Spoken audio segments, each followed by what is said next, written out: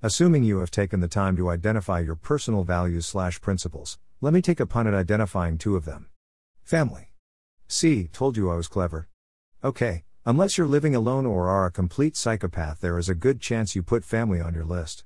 The level of compliance with that value, overwork, for example, is another question, but for another time. The second on is excellence. Was I right?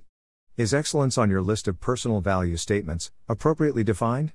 Well, if I was, I recommend that you take it off. That may seem an odd thing to suggest.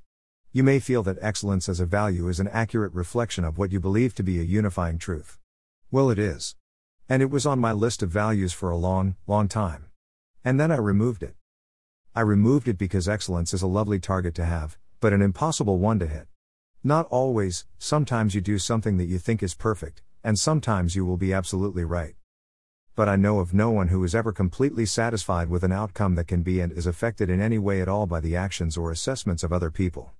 Excellence is so easily defined as being somewhat parallel to perfection. And that target constantly changes.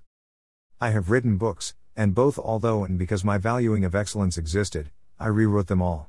Some needed routine legal/practice/digital updating, but others just weren't good enough, for me. And even when I was happy with it, and felt I had achieved excellence, someone else saw it and made some genuinely pertinent observation that made me wish I'd thought of that. Which is a good example of showing that excellence is very often in the eye of the beholder, which means it is to some degree outside of your circle of influence. Well, certainly the smaller circle of control, anyway. That's not to say you shouldn't aim for excellence. But if you're going to make it a value, prepare to disappoint yourself. You will do that constantly. What to do, instead? I suggest you consider valuing effort. You know how much of yourself you put into any endeavor, and you know when you aren't doing enough.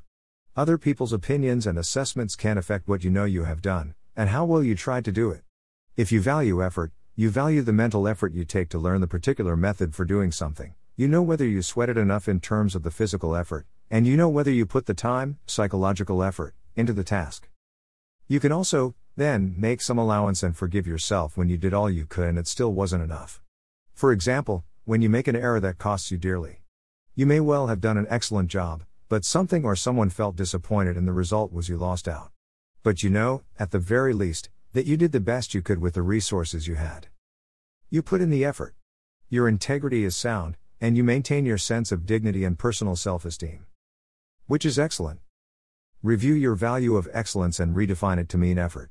It is worth the investment.